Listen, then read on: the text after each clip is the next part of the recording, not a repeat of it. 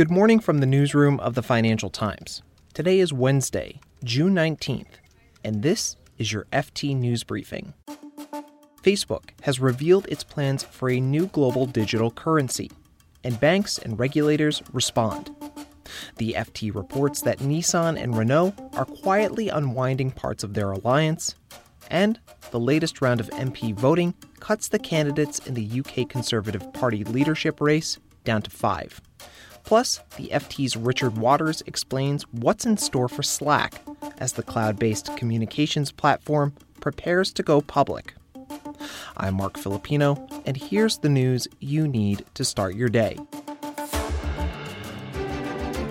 On Wednesday, Facebook revealed its plans for a new global digital currency. Facebook says it'll be backed by a reserve of low-risk assets, and that more than 24 companies have come out in support of the project, including Visa, Lyft, and Spotify. But Facebook's new digital coin has also left a lot of questions open, such as how will this shake up traditional financial services, and how will it be regulated? The FT's Laura Noonan has more. What we know about it so far is it's going to be called the Libra coin.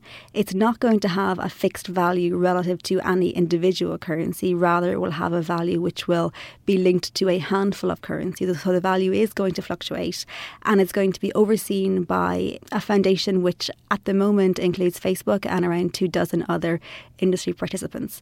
The other thing we can deduce from the releases so far is that the banking industry is taking a fairly cool view to it so far. There is not a single bank among the founding participants, and talking to some of them, they're pretty sceptical about the levels of adoption this is going to see. So they think that because it's quite a complicated concept, because it's not going to have a firm value in terms of dollar, euro or any other currency, they think that it could be difficult to get people to use it, and it could be difficult to get merchants to accept it. They're also concerned about the regulatory hurdles because cryptocurrency, a lot of regulators are fairly sceptical on that. There's also issues around how much work Facebook and their partners would need to do in terms of anti-money laundering regulation and know your customer regulation. So there's a lot of work to be done there. There are some financial firms participating. Visa, MasterCard, PayPal, Stripe, payments people are very much in there. I think for them it's a relatively low-risk play because the table stakes are only around $10 million. They're able to roll the dice now. Some of them have only been talking to Facebook for a couple of weeks on this. So even though they're in there, it's not clear that they're definitely very heavily in there and very committed.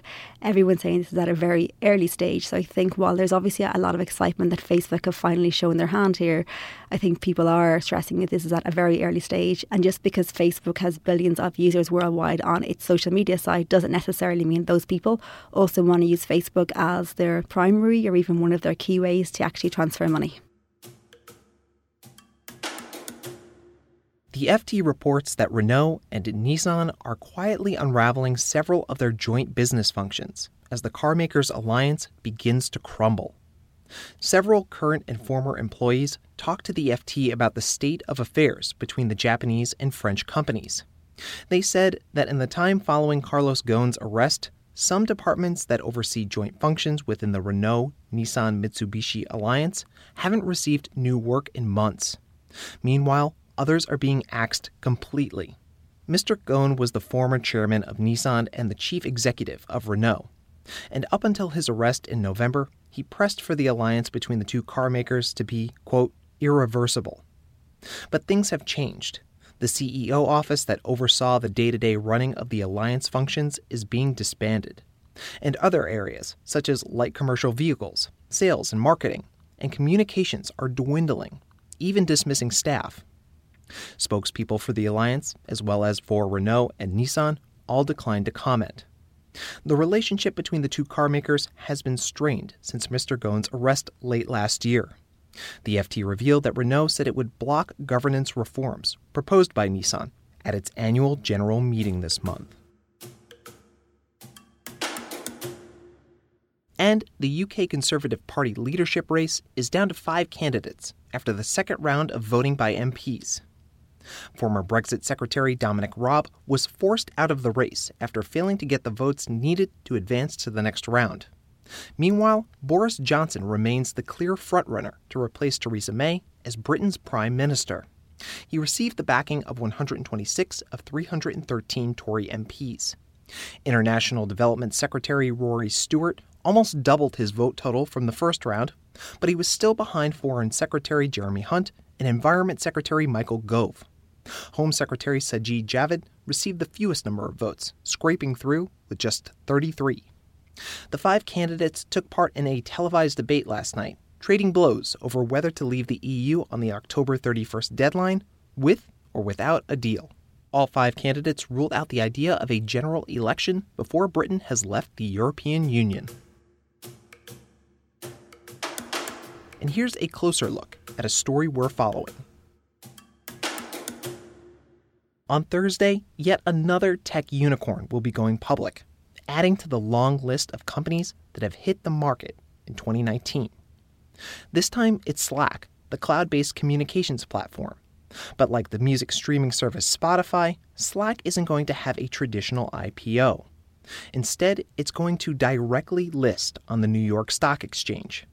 That means it's not issuing any new shares, and it doesn't have underwriters to stabilize its shares in early trading.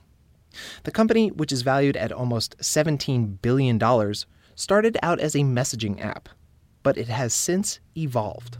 I think that what gives it its power is the fact that you can connect other things into it. That's Richard Waters, the West Coast editor for the Financial Times. As we all plug into more cloud applications to do our jobs, we're getting to rely on the output from all these systems. None of those systems connect to each other, and so it can make life quite complicated. What you can do with Slack is you can plug your application into that platform, and it means that you can see stuff being pushed out of your apps. When things happen, notifications get posted in Slack. So it starts to become the front end to a whole different way of working. So, Richard, Slack is going to do a direct listing just as Spotify did last year. Remind us, how does a direct listing differ from a traditional IPO? One very key thing to remember, I think, for all investors is that there are no lockups on existing investors. So under an IPO, only a certain number of shares can get sold. And so you often see these incredible spikes in the share price because demand is very high and the supply is very, very limited. With a direct listing like Slack, there is no limit on supply, so all existing shareholders can sell. So if demand is huge, and I think there will be a lot of demand for this listing, any investors can dump their stock immediately. So that could put a real lid on the price. It makes it a very interesting question because there's huge demand for IPOs on Wall Street, but we simply don't know how that's going to affect the Slack share price. So, Richard, what's the pitch to would-be investors? So Slack's argument is we're a new type of software platform that businesses need to run on. And even though, Slack started out as a very narrowly defined market, if you like, it was used by other software developers who wanted to monitor their own internal projects and communicate with other people they work with. So it's very much a kind of inside the software industry product from its start. Their argument now is, look, this is something that could be used across all businesses. And so the thing that I think everyone is now going to be looking for is evidence that they're selling to many more big companies and governments. That's called the enterprise market in the software world. And that enterprise customer kind of number is the key indication for Slack. It's been growing quite fast. They've been building a sales force to get out there and sell to these companies. And that's really the kind of key, can they become a big enterprise software company against companies like Microsoft and Oracle and Google? What are investors cautious about when it comes to Slack, Richard? I think one concern about Slack is just the sheer volume of information that they're unleashing inside companies. We all talk about collaboration and the importance of collaboration in companies these days and how we all achieve so much more together. Well, if you really knock down the barriers to communication, then everybody gets deluged. It's exactly what we've experienced in our social lives with social media. Impose that over a company and suddenly there's so much information, so much that's also being processed by the machines and the new intelligences, the artificial intelligences that's being pumped out as well, that nobody can really keep up. So I think what Slack hasn't done yet is really develop the controls, the recommendation systems, the preference, the personalization, all the tools that you need to really manage this deluge of stuff. You can read more on all of these stories at FT.com. Today, we'll be following news from the Federal Reserve's June policy-setting meeting. Economists don't anticipate the U.S. Central Bank will cut interest rates at this meeting. Instead, they expect Fed Chairman Jay Powell to send signals about what might trigger a rate cut later in the year. It comes a day after European Central Bank President Mario Draghi said the ECB could launch a fresh expansion of its quantitative easing program. This has been your daily FT News Briefing. Make sure you check back tomorrow for the latest business news.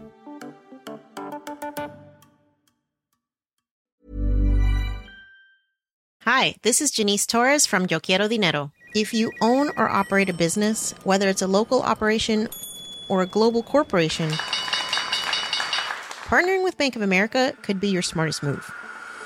By teaming with Bank of America, you'll enjoy exclusive digital tools, award-winning insights, and business solutions so powerful, you'll make every move matter.